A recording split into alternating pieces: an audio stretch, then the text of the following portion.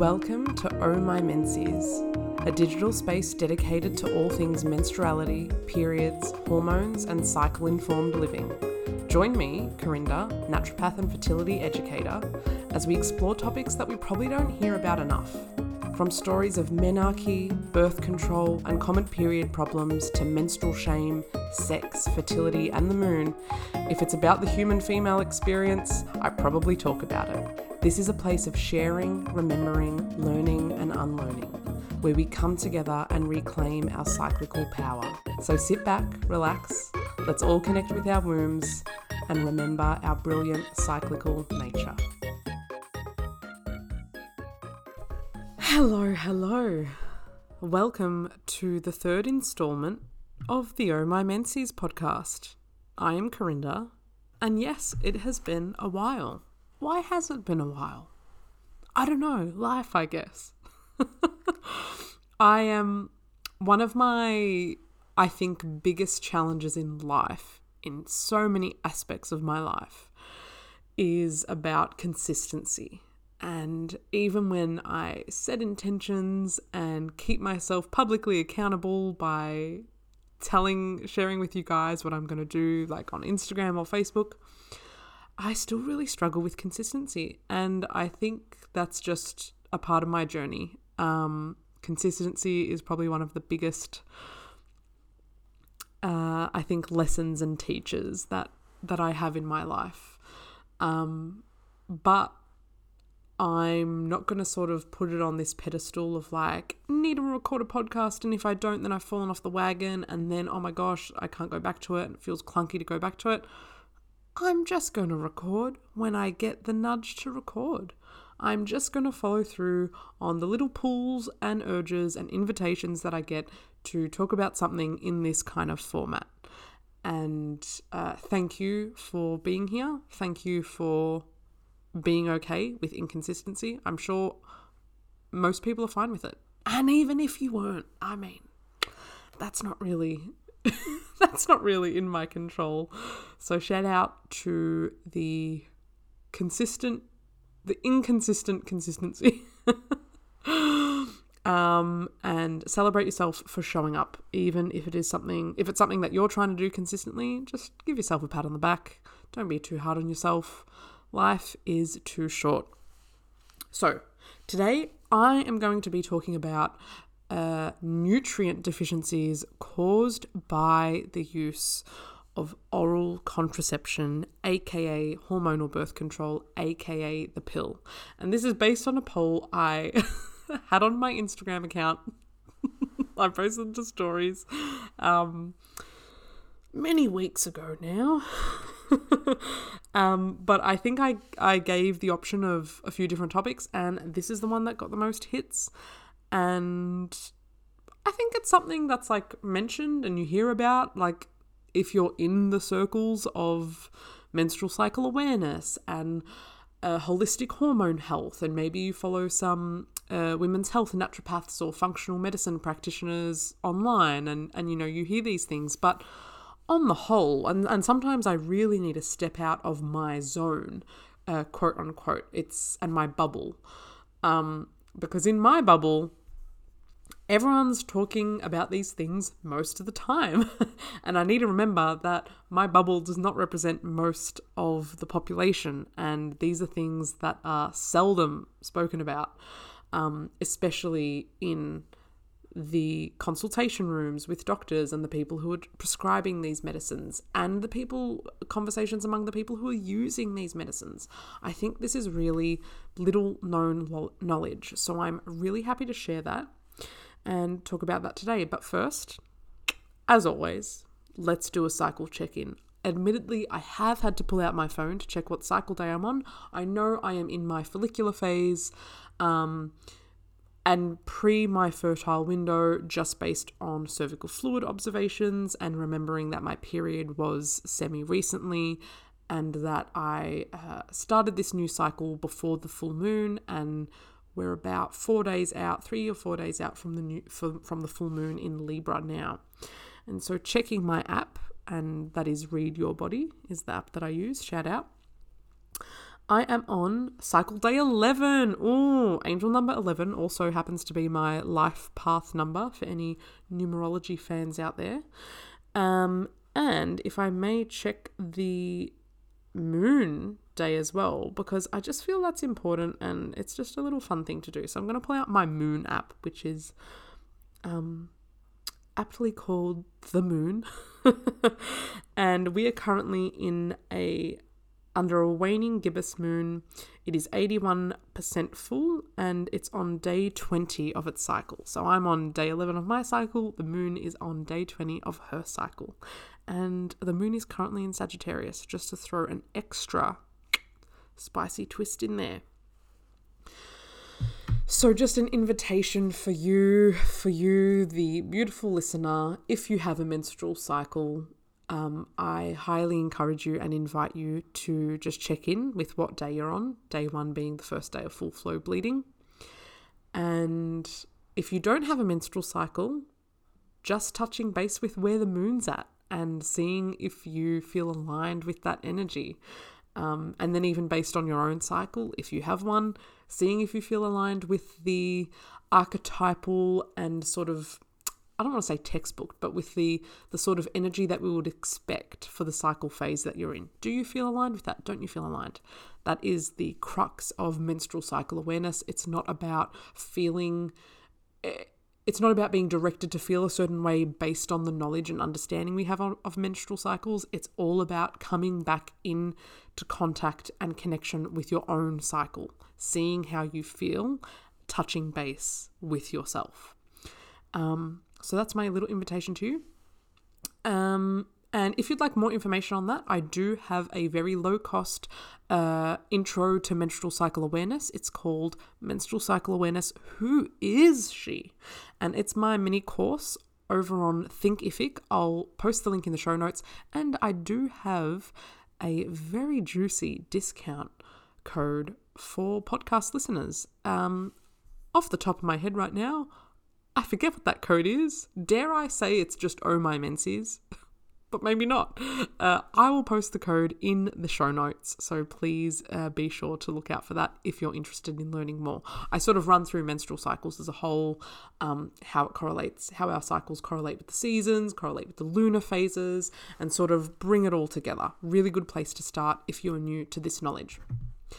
And that is 7 minutes of me talking. I think that's about time to dive in to the topic of today, nutritional deficiencies caused by hormonal birth control. Why should anyone care about this? That's a great question, Corinda. Let me answer that for you. So, if it's not in your sphere of knowledge yet, let me really hammer this in gently as possible. Although, in my follicular phase, so my gentle might feel a little bit more harsh because I've got that rising energy supporting me. Nutrients are the foundation of health, to put it simply. Your body requires and uses nutrients to build tissues, to help control DNA synthesis, to create new cells, to create collagen, different proteins in your body, to create other cells, cell replication. So that's on a real cellular level. Your body is made up of nutritional compounds and you require nutrition for optimal health. In other contexts in your body, one of my favorite examples actually is the liver.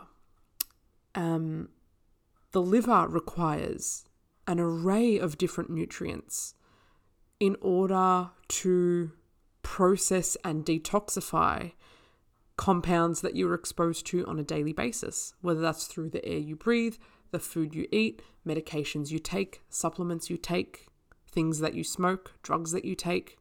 Your liver is responsible for detoxing all of that. And those detoxification pathways in, I was going to say in naturopathic medicine, but in medicine, in body science, we refer to those as phase 1 and phase 2 detoxification pathways of the liver.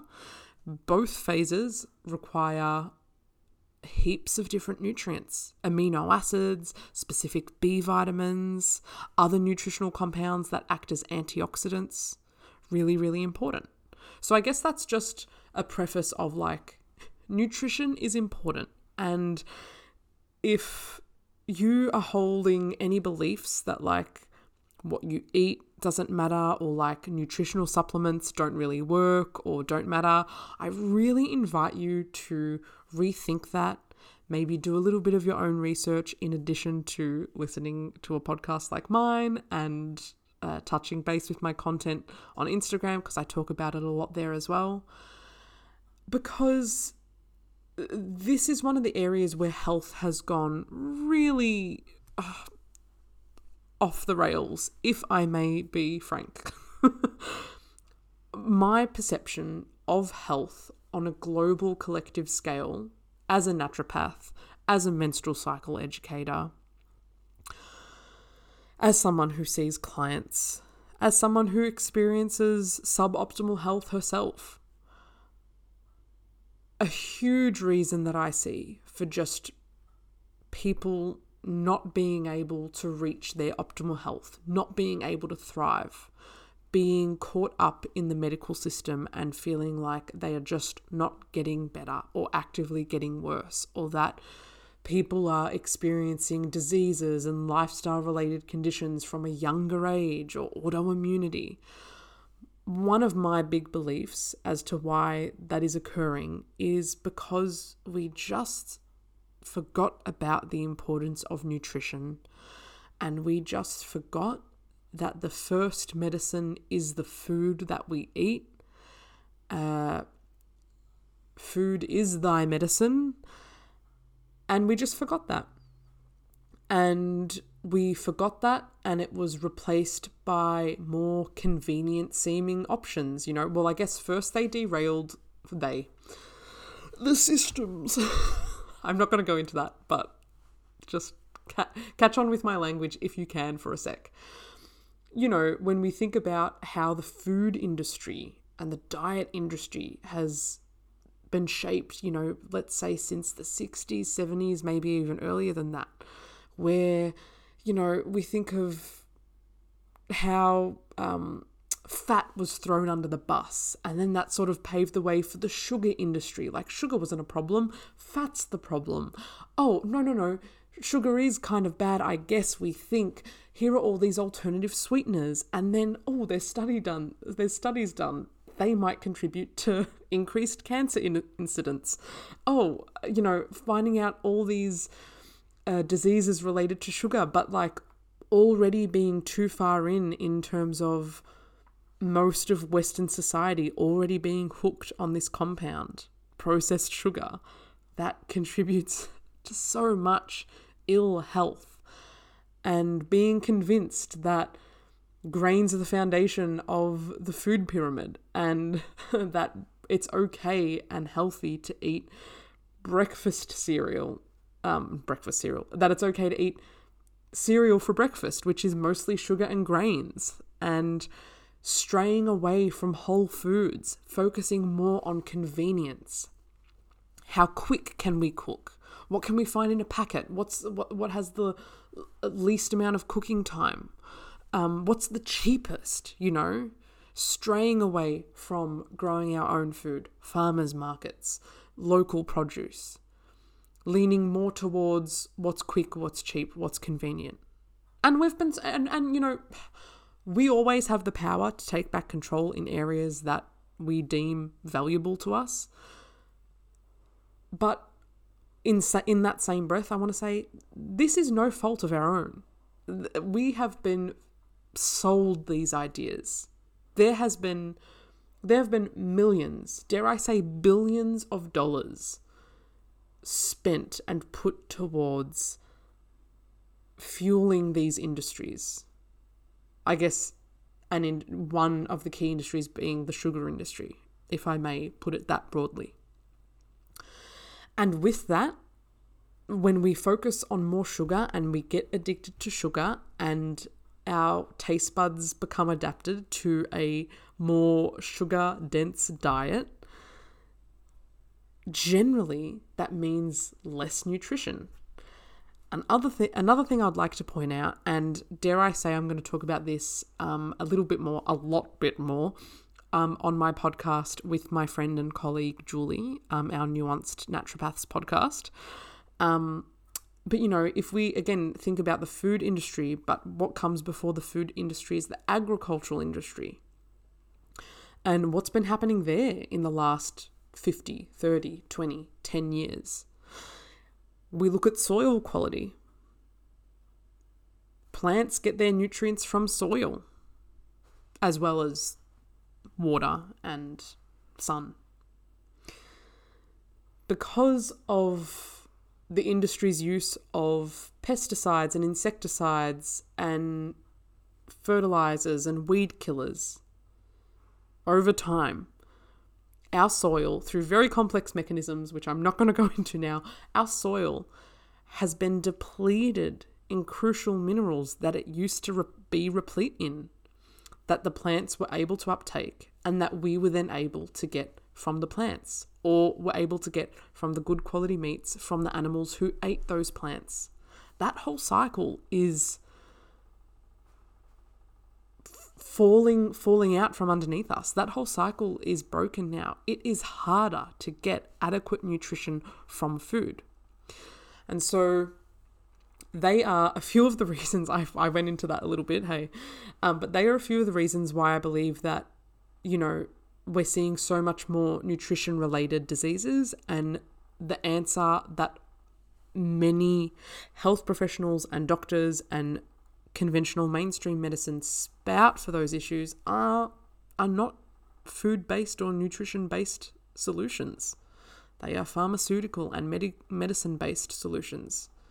And if we consider that health issues and nutrient deficiencies may be due to nutritional imbalance or nutritional deficiencies, and we see symptoms that can be treated with medications, but if we're not addressing the nutritional component in the individual who's experiencing the problem, you can pretty easily see how we're not addressing the root cause. Anyway, that's my little rant there. Let's see how under wraps I can keep it today. So, too long, didn't listen, zoned out. Shout out, ADHD is listening. Nutrition is important for health and for everything. And so, we have a little bit of a problem when one of the most widely used medications in Western society, maybe even first world countries, if I can broaden it that much, is hormonal contraception. Specifically today, I'm going to be talking about the pill, OCP, oral contraceptive pill. There are a few different types, and I may need to get more specific with my research. But I do believe that, so in oral contraception, we can find a couple of different ingredients. Most of them will have a kind of progestin. Some of them will have a kind of estrogen. I'm saying this with like quote unquote because it's not actual hormones. So I guess quick myth bust to start with. Oral contraception, hormonal birth control you're not ingesting actual hormones that are identical to your own. You are ingesting synthetic, pharmaceutical-based semi-analogues to your actual hormones. That is to say that they don't function exactly like your natural hormones do, but they interfere with the function of your natural hormones. They have hormone-like action in your body, which is how they work. So you've got the progestin component, which is meant to mimic your natural progesterone. We've got the estrogen component in some pills, which is usually form of ethinyl estradiol, which is meant to mimic your estrogen. And then there's some other ingredients that they throw in there. Like you'll find an extra ingredient in some pills like Diane or Estelle, especially if you've been prescribed the pill specifically for acne or symptoms of PCOS. And then you've got like the mini pill. So there's a lot of different kinds of pills, so I'm speaking really broadly here, focusing on progestins and ethinyl estradiol.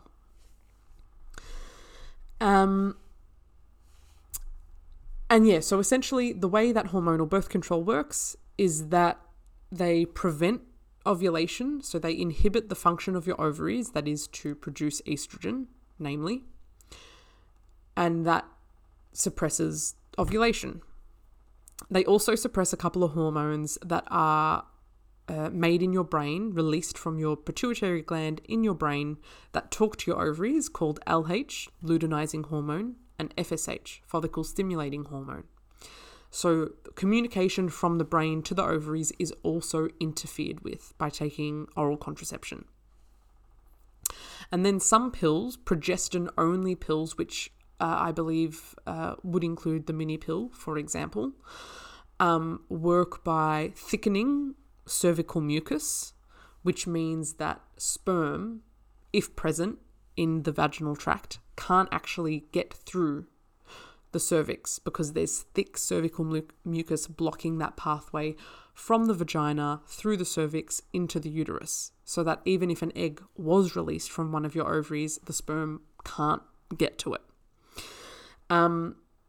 Additionally, your uterine lining, called your endometrium, is also changed a little bit in order to prevent implantation. Implantation is what happens once a sperm does fertilize an egg cell, and then that travels from your fallopian tube into your uterus, and that little fertilized egg, also called a zygote, wants to implant itself into your uterine wall so that it can get blood and oxygen and nutrients and then grow. When you take oral contraception, if for whatever reason, ovulation is suppressed, so no egg should be released, but in some cases, an egg can be released. So some ingredients in the pill also work by really thinning that uterine lining so that it's not sufficient enough, it's not dense or nutritious enough for a zygote to implant itself. So pregnancy can't occur, pregnancy can't develop. So that is just a real quick overview of oral contraception. So what nutrients does the oral contraceptive pill cause deficiency in, potential deficiency? How can I word that better? What nutrients does the oral contraceptive pill decrease in your body?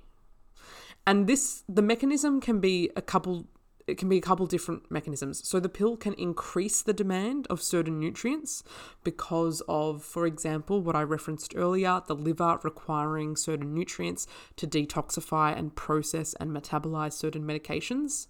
So it can increase demand there. It can also have an effect on the body that actively depletes nutrients from certain cells, which then also increases the demand. So there's a couple different mechanisms there. I won't get too much into the specifics of that, but let's dive into our list of nutrients, and then I'm going to break them down one by one, go over why they're important and why they matter to your health.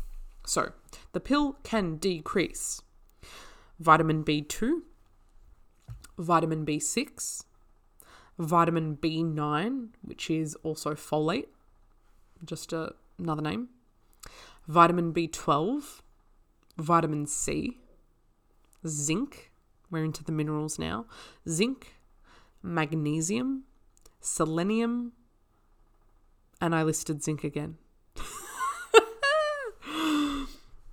Now, it doesn't just decrease certain nutrients, it can also increase some nutrients. It may increase vitamin K, it may increase iron, and it may increase copper. Now, let's just take the iron, for instance. To some people, and I know most people are iron deficient or struggle with iron metabolism. that is a whole other conversation. And again, that's a conversation we're going to have over on the Nuanced Naturopaths. That might sound good, like, oh, taking the pill increases my iron levels. But the thing is, iron is very easily toxic to the body. And your body can't handle a lot of iron. And so it has very, very fine and specific parameters to regulate iron metabolism in your body. High iron levels, or specifically high ferritin, which is just the form that your body stores iron in, can be associated with high inflammation as well. So it's not just like, oh, pill boosts iron. That's great because iron's good, right? Much more nuance there. Same with copper. Copper and zinc have a really complicated relationship. There are some symptoms that we see that are caused by a copper deficiency. There's also some symptoms that we see that are caused by a copper overload. And wherever there is excess copper, zinc will sort of be pushed out. So a lot of these minerals compete with each other for absorption. So if there's too much of one, it's very likely that it's going to be impacting the other. This is also why, just a little side tangent here, this is also why I generally don't recommend just taking a multivitamin. When you're looking at a tablet or a capsule or a powder that is just combining different vitamins, so like the B vitamins, vitamin C, with minerals like zinc and selenium and copper and iron, there's so much counteractivity in that one pill that it just doesn't make biochemical sense.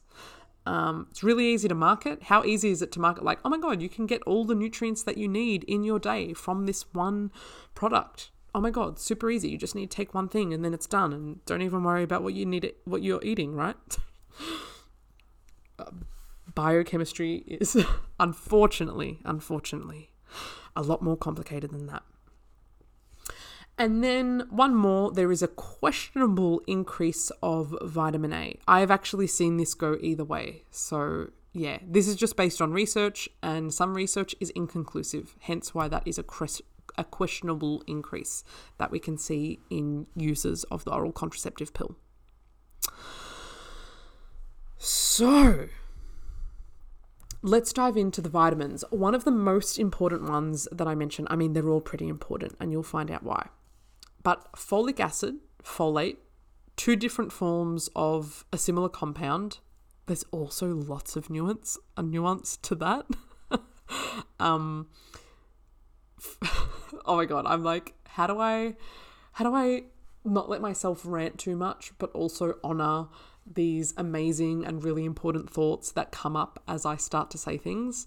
So let me quickly just point out that if you were taking folic acid in the form of like fortified foods or a supplement, that is not the same as folate, which is the form that is naturally found in foods such as green leafy vegetables, and can in fact not be great for your body to take. Folic acid will not be metabolized properly in approximately half of the population, and I'm speaking really loosey-goosey here. Always encourage you to do your own research, ask questions, follow up. And taking folic acid in some people can actually block the absorption of folate from food and cause a wide ripple effect of problems. So folate's important, but taking folic acid is not necessarily the answer. Anyway, so why is folate important and why does it matter? Why should we care that the pill can deplete folate levels in people who take it? Low folate is associated with lower DNA synthesis and cell division, especially for red blood cells. And that's really important because when your red blood cells aren't healthy, that can lead to anemia. And it can also be, low folate can also lead to poor DNA synthesis and cell division in bone marrow cells. And that's also really important because that can lead to things like leukopenia, which is a depletion of white blood cells. Super important for immunity. It can also lead to thrombocytopenia, which is low levels of platelets. Really important for general blood regulation, wound healing. These are complex concepts, but essentially folate is like crucial for the health of your cells and for DNA replication. Now, it's when DNA replication goes awry that we can start to see the nasty things like cell damage and problems with cell replication that can lead to cancers or tumors. Now, I know that's a big thing, but again, I feel like it's important to stress why cellular health, like it sounds so vague, right? So I feel like I need to put it in real terms to be like, this is why it's important. Another benefit of folate, and I'm sure most people have heard of this one, is that it's really important for neural tube development in what is called embryogenesis, which is when an embryo is developing in one's womb. There's just a much higher requirement for folate for cell differentiation, which is super important when you are making a baby, when a fetus is growing. So for instance, take someone who has been told by their doctor that it's okay and that it's fine to be on the pill right up until they're trying for a baby. And let's double say that this may be a person who does not metabolize folic acid properly, is one of those people in half the population that does not need folic acid in their body because that can cause actual disruption to actual metabolism. And so they're taking the pill and then they're like, oh, I'm ready to try for a baby. Oh, I'll just come off the pill. And let's say that their cycle returns, that they ovulate, approximately 2 weeks after stopping the last active pill, which would be a really good case scenario. Good case scenario? Best case scenario? Ideal case scenario? And then they start taking a over-the-counter prenatal supplement that contains folic acid while they've been taking the pill that's been depleting their folate levels. That's not going to be great. Potentially not great for health outcomes for the baby that they want to have. And the interesting thing about people who use oral contraception, they have been found to have lower average levels of folate in their serum. And this has been associated with how long they've been on the pill for. So it's lower folate levels in their serum the longer that they've been on the pill for. Really important to know as well. Studies also found that folate returned to normal after stopping the pill for 3 months. And again, to bring a focus to preconception care, it's really important that you don't just go from stopping the pill to immediately trying for a baby.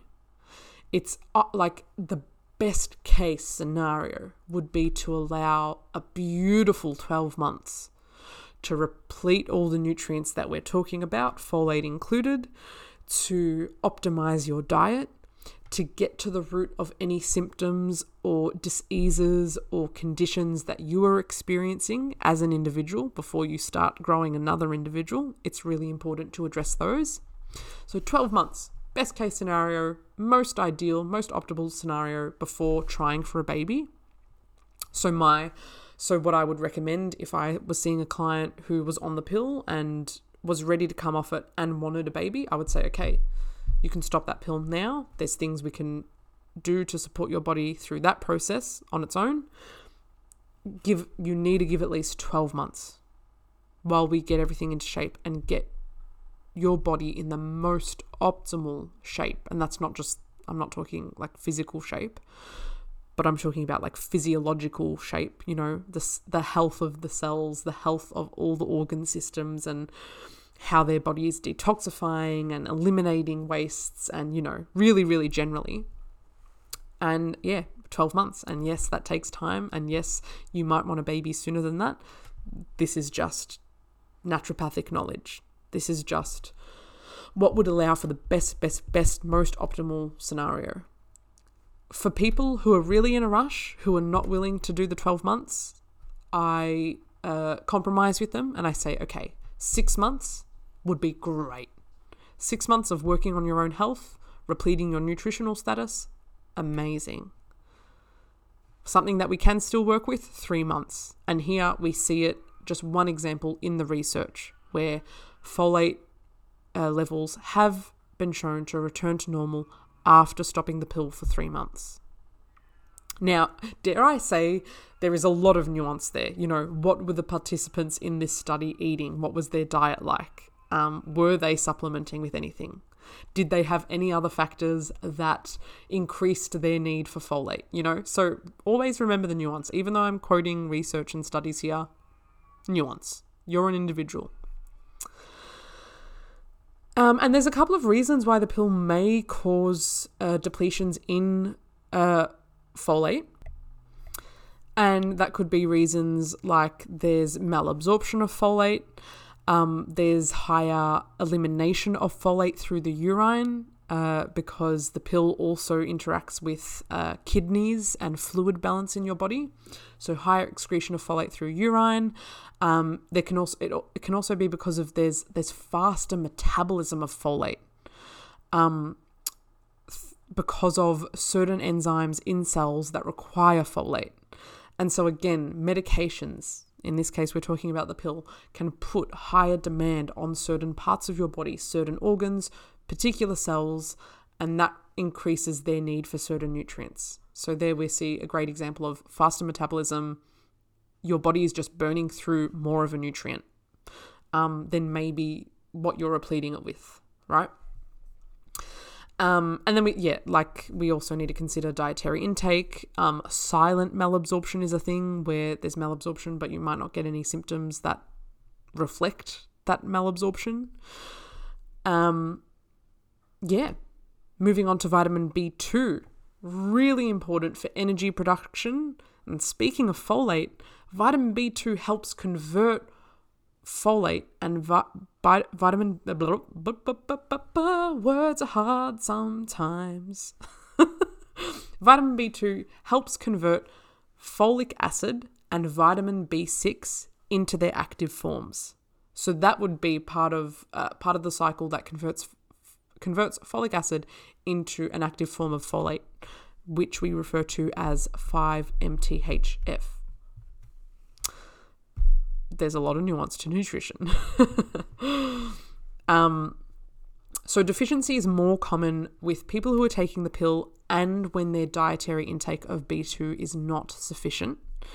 With a B2 deficiency, we can see a degeneration in nervous system health. We can see endocrine dysfunction, which relates to hormones, and this could be hormones at various levels of the body, brain hormones, kidney hormones, adrenal hormones like cortisol, adrenaline, as well as ovarian hormones, sex hormones, right?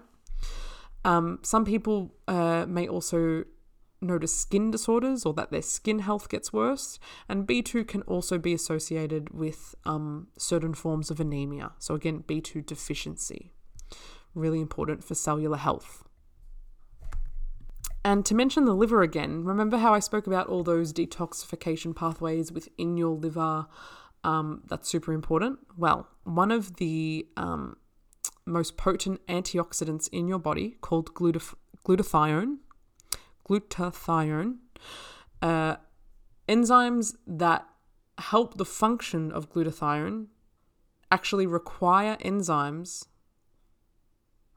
that are dependent on vitamin B2.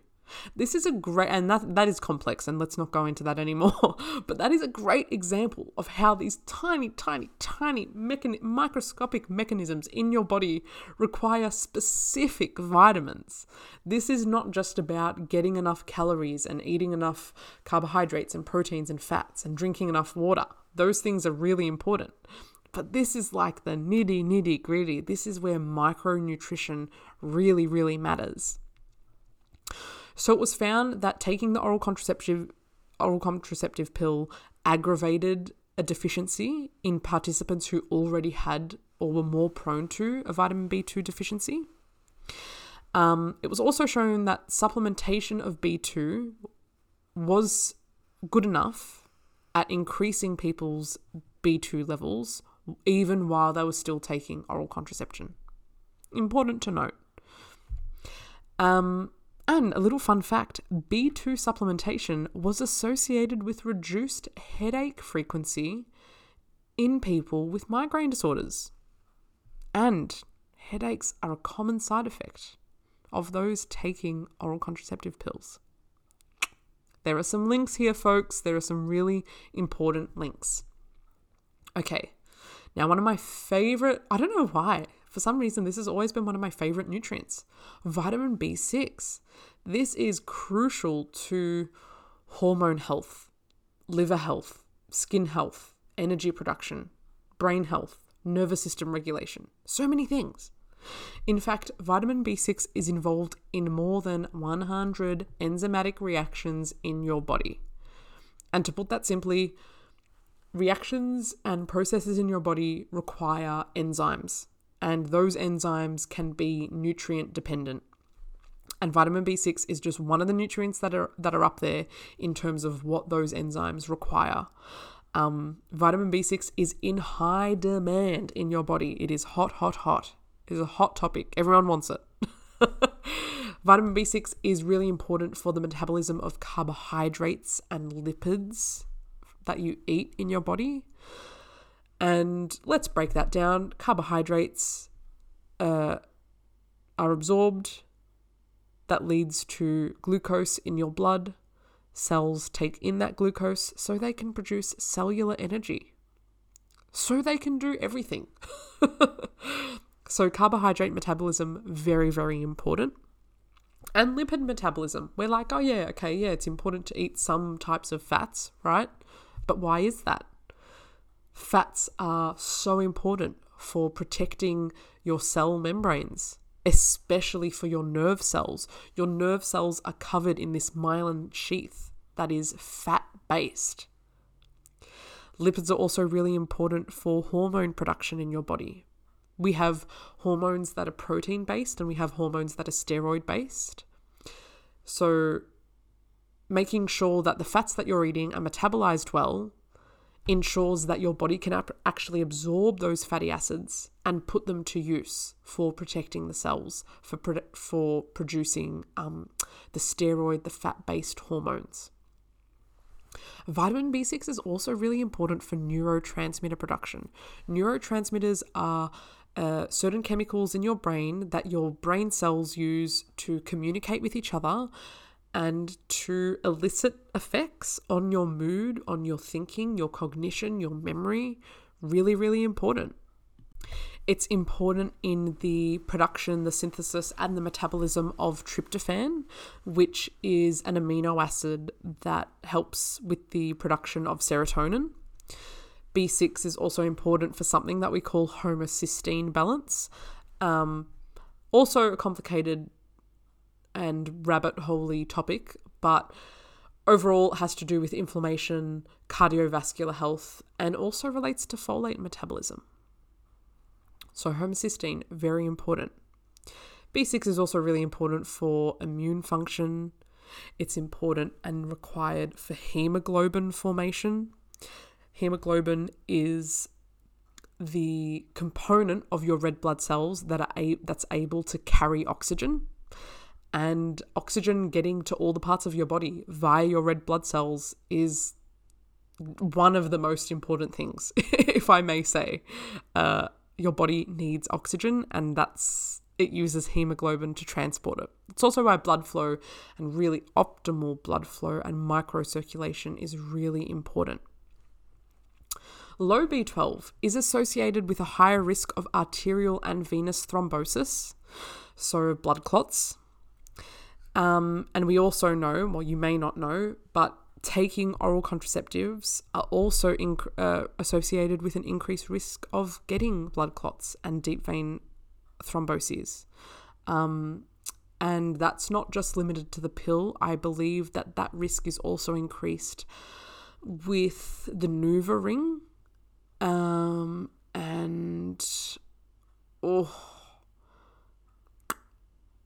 I want to say the injection and the Implanon as well. So like Implanon and Depo-Provera. and maybe even the Mirena, but I'm not 100% sure. But we know that risk of clot formation is present in those taking the oral contraceptive pill, and we know that risk is even more so increased the older that you get, and if you are a smoker. And honestly, I think of how many people are on the pill and smoking, and I think about their heart health and their clotting risk, and I'm just like, there needs to be more of a conversation about that. I don't think we're talking about that enough. And I hear from a lot of clients, like they've been on the pill long term, and they were seeing their doctor to get a new script, and their doctor would switch them to a different pill, citing risk of developing a blood clot. And I'm like, and I look at the pill that they've switched them to, and I'm like, there's still a risk with that pill.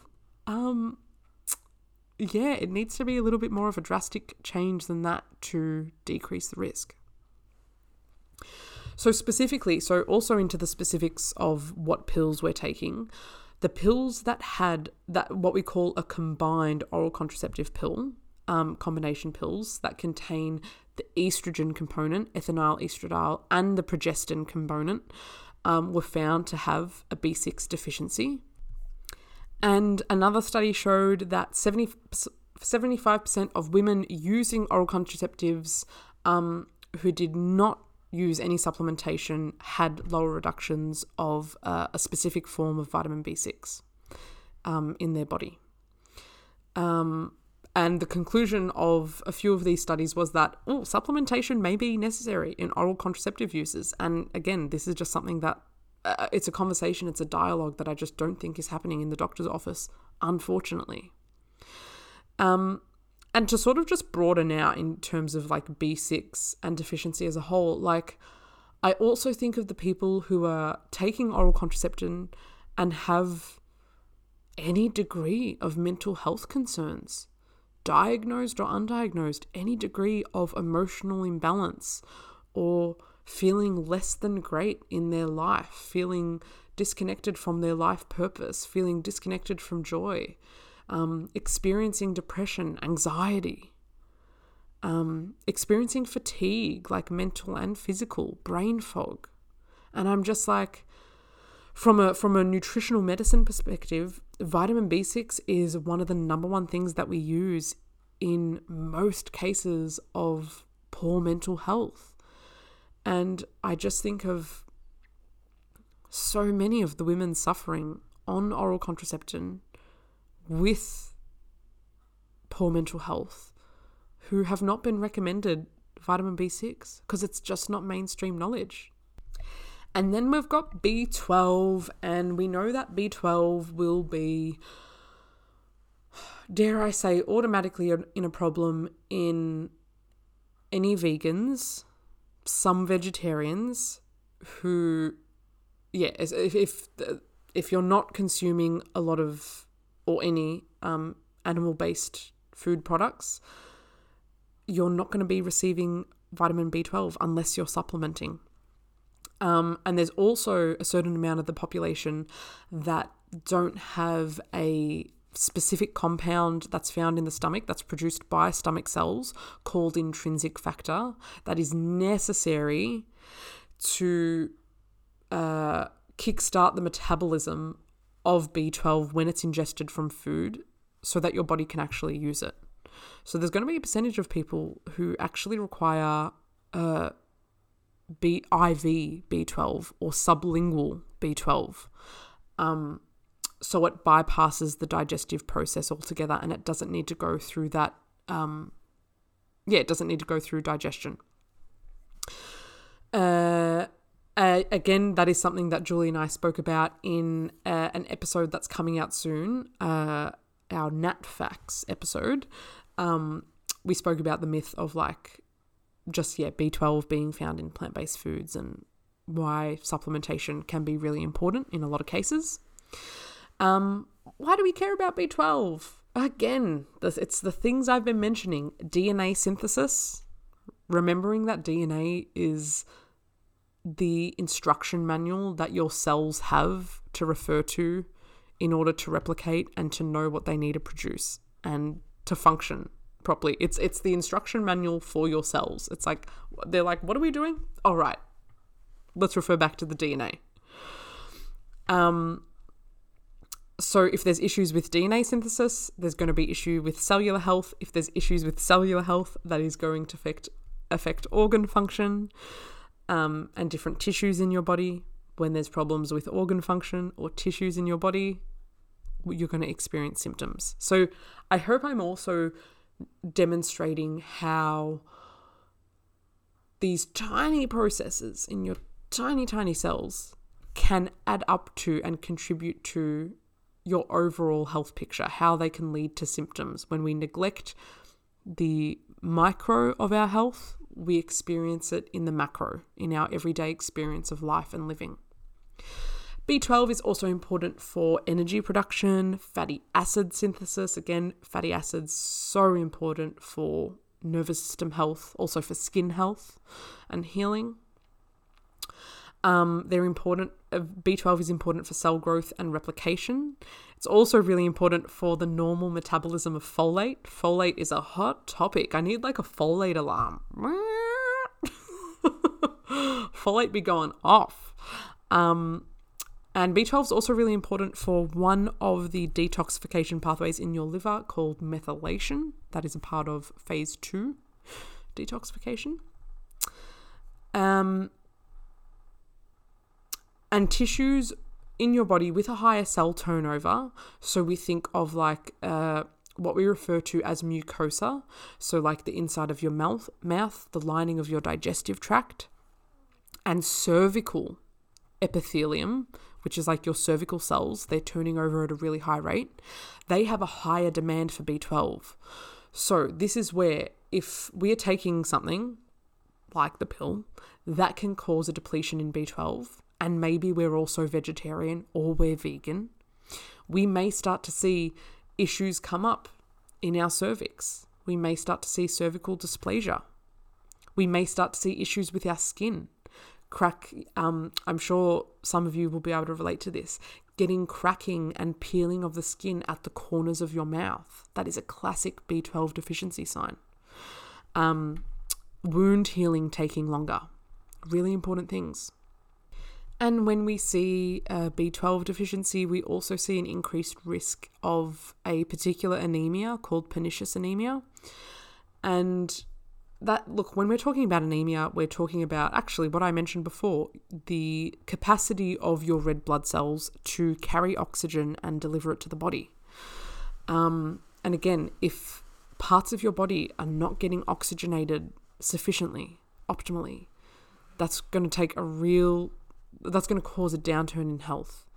And that's why anemia is just such a biatch, because it's just like low energy, fatigue, feeling like you can't do normal everyday tasks, let alone exercise and move your body in a really great way. It impacts everything. Moving on to vitamin C. Vitamin C is, I'm sure, number one at the top of our lists, crucial for immune function. But it's also really important for the synthesis of collagen in your body. It's also important for carnitine metabolism, which is an amino acid. And it's also important for catecholamines in your body. Big words, but essentially just different chemicals in your body that have really important functions. Vitamin C is also one of your body's highly relied upon antioxidants. We also call that a free radical scavenger. There are certain things in our environment and things that our body is exposed to that we call free radicals. And I guess to put a long story short, these free radicals cause damage to our cells. And so we have these other compounds called free radical scavengers, also known as antioxidants, that can help prevent damage to cells by free radicals that, quite frankly, we're all exposed to on varying levels. A deficiency of vitamin C, I mean, in an extreme sense, we get things like scurvy, but on a more everyday sense. You can have poor wound healing, and that's not just like wounds that you get from like a cut or a scrape.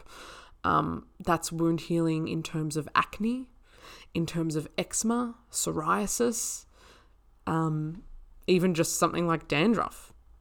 When we think of like the surface of our skin and all the different issues we can see on the surface of our skin, it's really important. And then that's also internal wound healing. So again, those mucosal linings, those epithelial linings of your digestive tract, where there's a high cell turnover or where there could be damage to cells, vitamin C is really important. It's also important for platelet health. So they're involved in blood clotting, regulating your blood viscosity, and your white blood cells. And what they've found is that vitamin C in those cells, which is important, is lowered by the use of oral contraceptive pills, especially in the pills that contain that quote-unquote estrogen component, the ethinyl estradiol. And they suspected, they theorized that this could be due to, again, the increased metabolism of vitamin C in people who are using the oral contraceptive pill. That's going to increase the demand. And obviously a high risk in people with poor diet. So, if you don't have a high intake of fruit or vegetables, vitamin C is going to be an issue.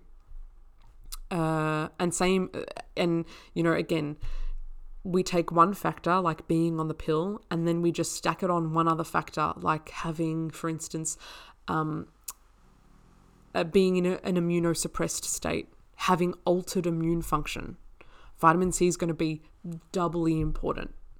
And so this is something that we also do in the naturopathic process. We look for obstacles to health and obstacles to cure.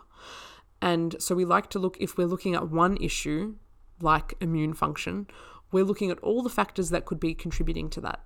And taking the pill, in many cases, is an obstacle to health because of this demand that it places on your cells, because of how it increases the demand for certain nutrients and accelerates deficiencies or can worsen deficiencies. Really important.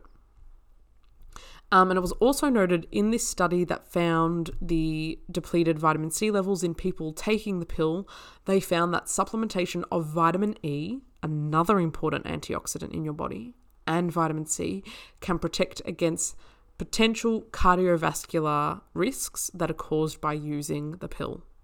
So dare I say, I don't have more info at the moment, but dare I say, if I was to take a guess, that would be related to clotting risk, deep vein thrombosis risk, or just increased risk of altered heart function, altered blood vessel function because of increased oxidative stress. Again, if that's going to damage the cells, that includes the cells that of your blood vessels that make up your blood vessels. So vitamin E and C as a potent combination of antioxidant nutrients, they're going to help with those factors. And there I'd say vitamin E and C are also at the top of my list when it comes to acne. Especially, any acne, but especially hormone-related acne. If you are, and again, holistic pictures, man. If you've got someone who went on the pill because of acne and the pill corrected that acne, but then for another reason, maybe they want to have a baby, maybe they're just not feeling good on the pill, they're experiencing side effects, they've decided they don't want to be on hormonal contraception, they want to come off the pill. Having this knowledge of like, oh my God, the pill depletes these nutrients. And hang on, these nutrients are really important for skin health, for wound healing, for antioxidant support. We need to prioritize these nutrients, and we need to supplement these nutrients to help minimize any rebound acne that you might get once you stop the pill. We gotta take in the whole picture. You know what I mean? This is where holism really gets to thrive. And so yeah, while I mentioned vitamin E, as I mentioned, it's an antioxidant, helps slurp up No, that's not the correct term. That is not the correct term.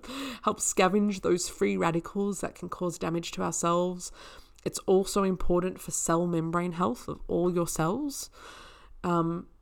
It helps the flexibility of your blood vessels. It helps your vessels be able to dilate. We like vessels that can dilate well because that means there's going to be more blood getting to more areas of our body. That leads to sufficiently oxygenated cells. And that leads to great health. So we love that. We love vasodilation. Vitamin E is also important for platelet health. So again, managing clotting risk. And this particular study that investigated vitamin E in people taking the pill found that what they called platelet hyperactivity, which is something that could lead to clots, associated with long-term users of oral contraception, may be dependent on a low level of what we call alpha tocopherol, which is a form of vitamin E, in those platelets. And they found that this issue was rapidly overcome when vitamin E supplementation was administered. Love that. Love that real-time demonstration of how supplementation can change a thing. So again, to bust that myth from earlier, or any myth that you might be holding or belief that you were taught or that you picked up from people around you or that you hear people around you talking about, that supplements don't do shit or that what you eat doesn't matter, it really, really, really does. And then we're an hour in now, let's blast through these nutrients. I'm probably going to have a lot to say about these. Oh, sorry, not nutrients, these minerals. So that's our vitamin portion. Now we're looking at the minerals that the pill can deplete. Zinc is one of, oh my gosh. So B6, zinc, and magnesium are always going to be my top 3 OG nutrients for supporting female bodies. Any bodies, really. But I love female bodies. So female bodies. I talk about female bodies. So that's what I'm referring to. Just because they're like this amazing trifecta of, oh gosh, you've got B6, which covers everything that I mentioned, energy production, detoxification pathways, mental health, neurotransmitter production, required for endocrine health, hormone production. And then you've got zinc, this amazing mineral that is important for DNA, helps your cells talk to each other through what we call signal transduction, helps support healthy gene expression. Genetics are important. They're not the be-all and end-all, but they're important. It regulates something called apoptosis, which is programmed cell death. And if you didn't know, cancer is essentially just a disruption to healthy apoptosis. It's where the cells aren't getting the message for, so many different reasons. Obviously, cancer is complex, but the cells aren't getting the message that it's time for them to die. And so they keep growing, they keep replicating, and that leads to tumors. So zinc, really important for regulating healthy apoptosis. Zinc is also really important for your brain. So this is one of the reasons why it pairs well with B6, is because it's crucial for neurotransmitter production. Specifically for a neurotransmitter that I love called GABA. Oh, GABA. Shout out to GABA. Oh, that is a compound, a chemical in your brain that is like the calming anti-anxiety chemical. Oh, it's such a chiller, and zinc is needed to help produce it. We also find zinc is important for what we call synaptic plasticity. So synapses are the gaps between, the connections between your neurons, I should say. And we like neural plasticity because that's what helps us to learn new things, remember new information, and dare I say, synaptic plasticity is also important. Sorry, my dog's she's having like a dream and she's right next to me. So sorry if you hear some puppy noises. But dare I say, synaptic plasticity is also a really important thing for nervous system regulation. and healing trauma, processing trauma, right?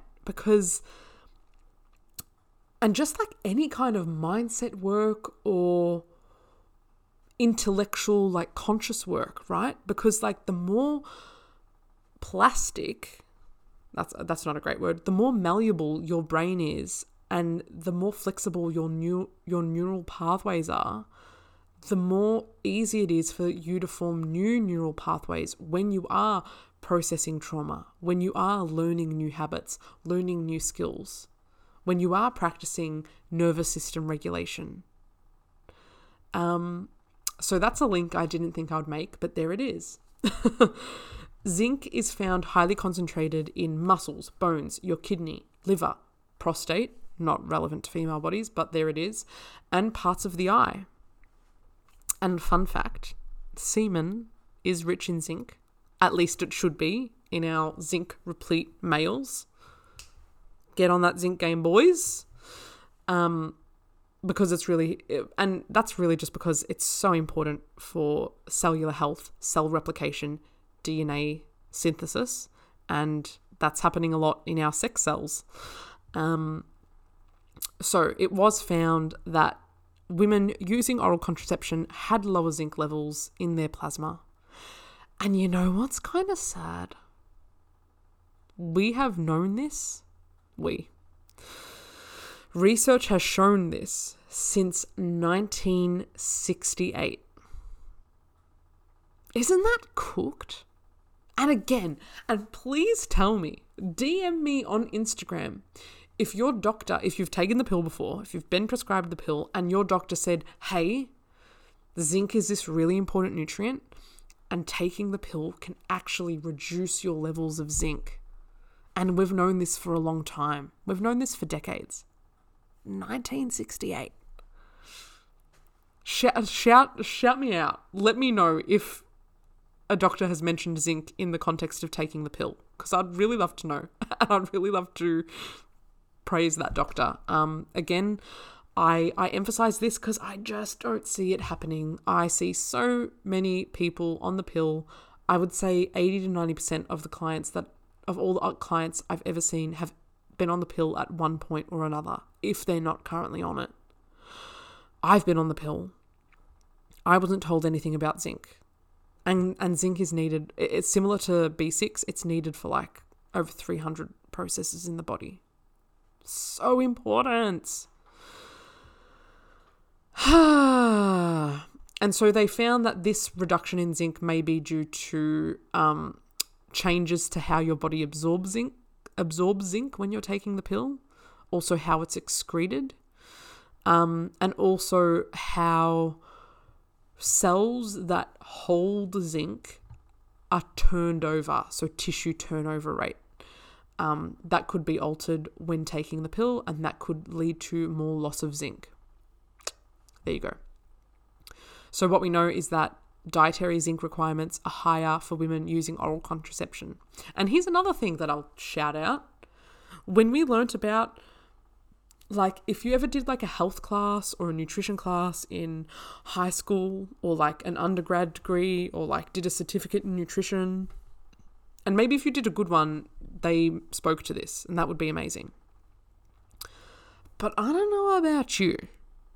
But when I was looking at those RDI charts, recommended daily intake, upper limit charts, SI charts, standard intake, when we're looking at the recommended daily dose, daily intake of certain nutrients, I never saw a separate column of a recommended level for women who were taking oral contraception. You see separate columns for like, you'll have one for males, females, pregnant females, breastfeeding females, different age groups. I've never seen a separate column for people taking oral contraception. Clearly, no, I think that's needed. And so I'll finish off the trifecta. B6, zinc, magnesium. So much to say about magnesium. It could be a whole episode on its own, but this is Omo Menses. I'll save an episode for magnesium for the nuanced naturopaths.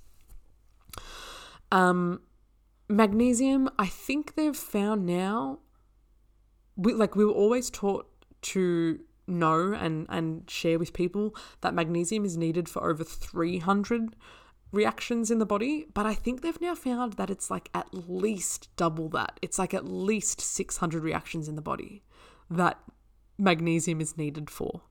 It's this amazing like mineral, and it's also an electrolyte, and it's just good for everything. One of the ways I like to there's a few things I could say with this.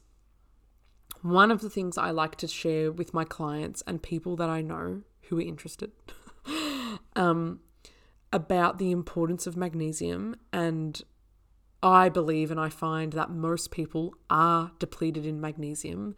And one of the reasons for this is that there's more stress on a collective level.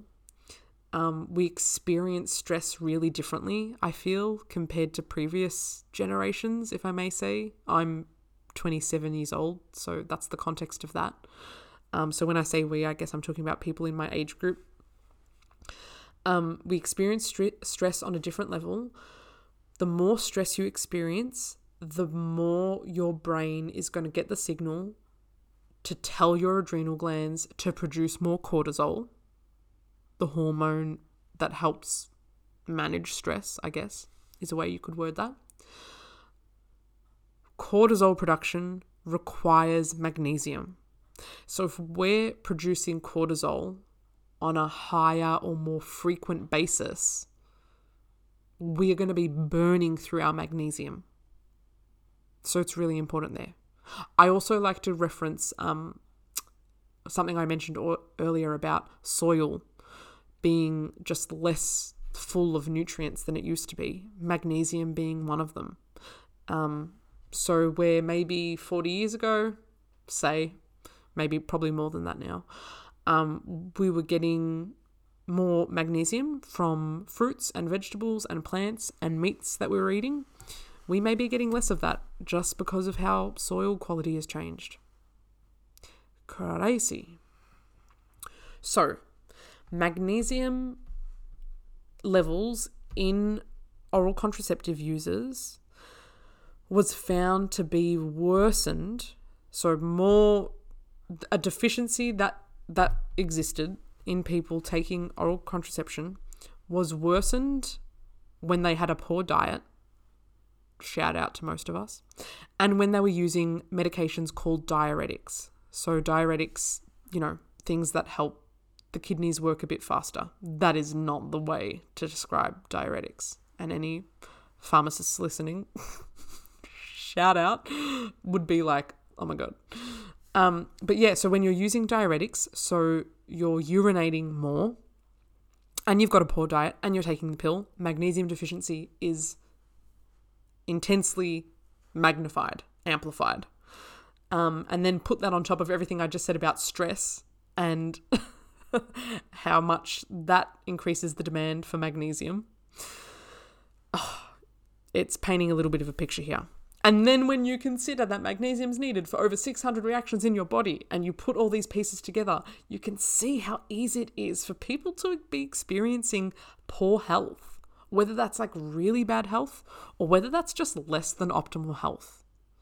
It's definitely a range, but I mean, even if I see someone with just subtly suboptimal health, I want them to be experiencing like the best quality health, right? So it's really easy to happen. And once again, the researchers in this study concluded that magnesium supplementation should be highly considered for people using the oral contraceptive pill. Again, this is not a dialogue that I am aware is happening in people prescribing magnesium. And my heart breaks a bit. And then the final mineral we're going to talk about is selenium. This is another one of your really important antioxidant minerals. So again, working with vitamin C, vitamin E, the glutathione, also CoQ10 is another antioxidant. Selenium is so important for thyroid function and every cell that uses thyroid hormone. And guess what? Your thyroid and thyroid hormone regulates metabolism in all of your cells, in all organ systems of your body. So the thyroid is pretty important. So selenium is really important there. It's also beneficial in people who have Hashimoto's, which is an autoimmune condition that leads to hypothyroidism, which is low thyroid function. So again, take a case of someone on the pill who has Hashimoto's. And I just feel, selenium is not one of the first line therapies. It's not one of the first things to be considered, but maybe it should be. They found that there was lower serum selenium in oral contraceptive users. And also, another fun fact, some research has found that selenium may be protective against breast cancer. Really interesting, and especially more interesting when we've got conflicting data on the pill and its role in either being protective or exacerbating when it comes to breast cancer risk. And that is the breakdown of nutritional deficiencies caused by or aggravated by taking hormonal birth control. We powered through a lot, guys. We covered a lot. And I hope, it is my, more than anything else, it is just my hope that this conversation and hearing me talk about these things has sparked some ideas, has sparked some questions, and has sparked some thinking. I'm not here to convince anyone to stop taking the pill. I learned a while ago that is not something that I can do. I have my own biases against the pill, for sure. I have my own experiences with the pill that has shaped my opinions, for sure. But I think the best thing I can do is share this information, and obviously that's going to be nuanced based on my opinions and bias and experience, right? I'm not going to deny that. I'm not giving a perfectly neutral opinion here. But I think, all I can do is share this information, hope that it reaches the people who are ready to receive it and who are ready to assimilate this information in a way where they're like, oh, do I need to be making a different choice for my body? And actually, better than do I need to be making a different choice for my body, do I want to make a different choice to my body? That is like the best possible outcome I could ask for from this. Anyway, I hope you got a lot out of this episode. I will add a little poll and a little Q&A box for anyone listening on Spotify. So please engage with that. Let me know what you thought about this episode. Let me know any of those questions, those follow-up questions that have been sparked as a result of all the information shared. And I will catch you on the next one. And if you haven't already today, check in with your cycle. All right, see you guys. Thank you for joining me for another episode of Oh My Menses. If you have a special request of something you'd like to hear me talk about, or you have any questions that you want to ask me, please drop me a line at hello@corindaholistics.com.au. I would like to acknowledge the land and country on which I live, work and create, that of the Wurundjeri people of the Kulin Nation. I honour their connection to land, sea, flora and fauna across this country. I pay my respects to the elders of these communities, past, present and forthcoming.